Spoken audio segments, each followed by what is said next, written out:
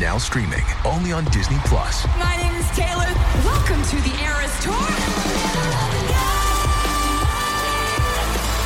Experience Taylor Swift's record-breaking Eras Tour. Does anyone here know the lyrics? Prove it! Taylor Swift The Eras Tour, Taylor's version, with 4 additional acoustic songs. Now streaming only on Disney+. If you've got a thirst for knowledge that never quits, Brightside Podcasts are just what you need. Whether you're into recent discoveries, space exploration, true stories, or useful tips for self-improvement, psychology, gadgets, or just your day-to-day routine, there's something for everyone. Hey look, some magical stuff is happening around you. Let's check out some real photos of overwhelming phenomena our Earth offers, and I'll chat about the science behind them. The rainbow-colored scarf cloud is a very rare natural phenomenon. World Meteorological Organization says that this kind of cloud is called Pileus clouds. Here's how this rainbow scarf cloud takes shape. There are accessory clouds that depend on a larger cloud system in their development.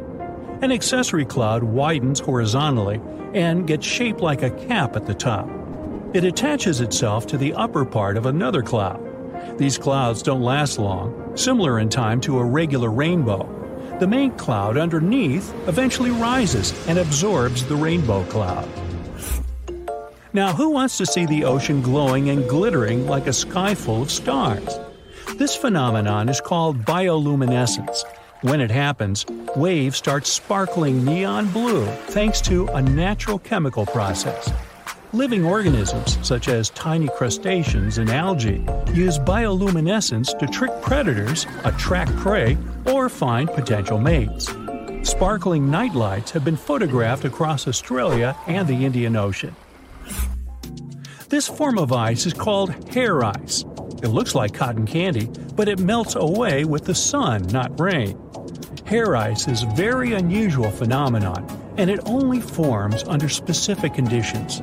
It grows on the surface of particular kinds of wood at temperatures below 32 degrees Fahrenheit if the weather is calm and humid. The hairs can grow up to 8 inches long.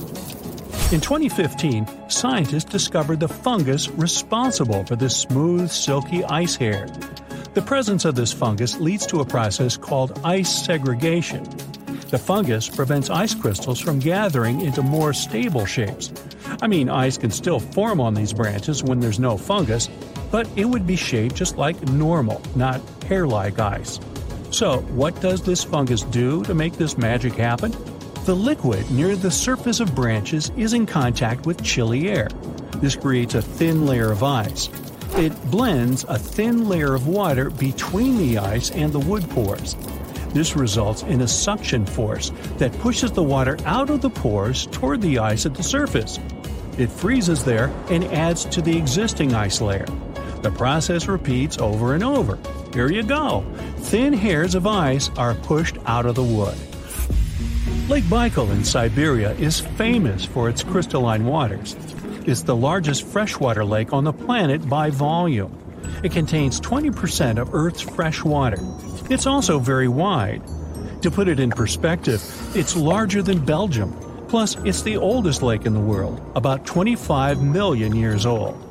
When it freezes during the winter, large shards of transparent ice form on its surface.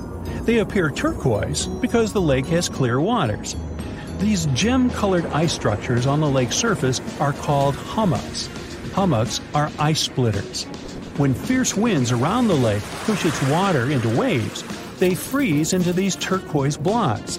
Hummocks can be 32 to 39 feet high.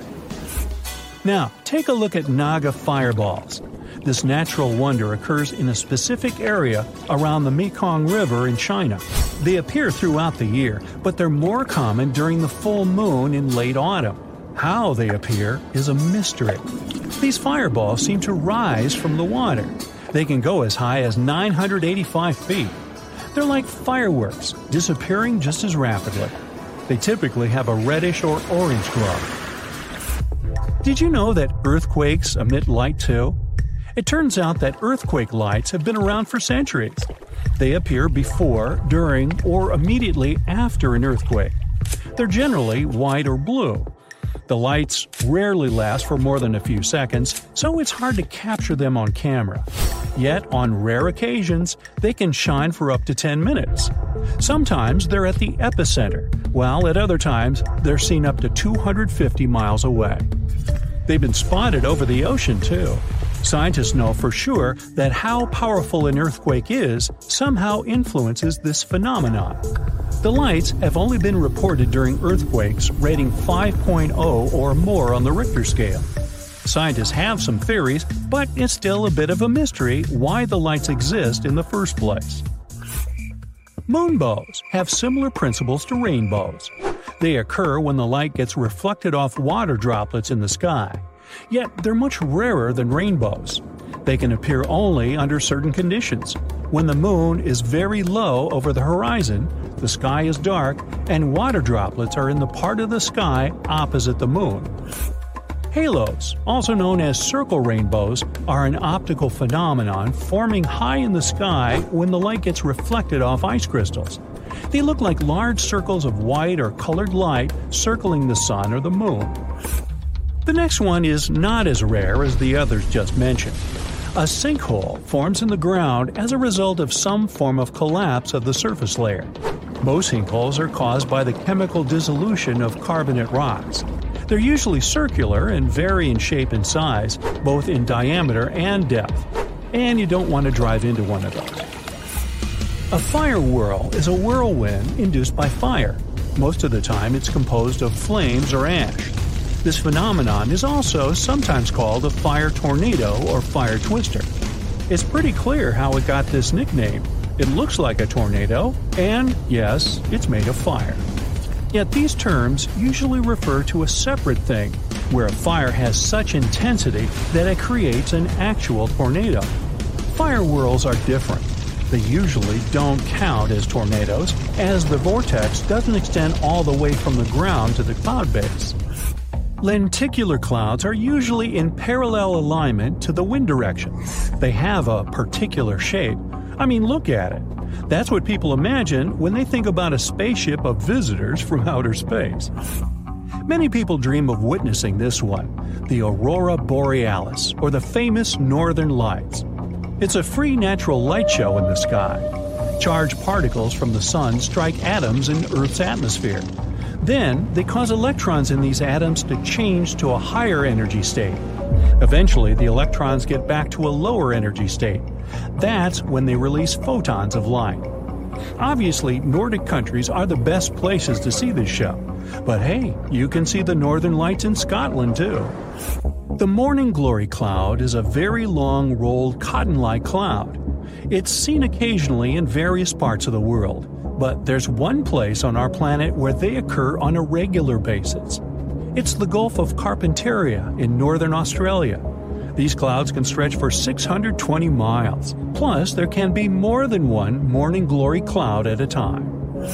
So far, we've seen moonbows, halos, and many other phenomena. But how about looking at a fire rainbow? Now, the fire rainbow is much easier to say, but the actual name of this thing is a circumhorizontal arc. Say it with me. Circumhorizontal arc. Very good. It's another cool optical phenomenon that occurs in cirrostratus clouds. Check this out. The next two cool facts are related to animals. What would you do if 1 million butterflies flew over your head?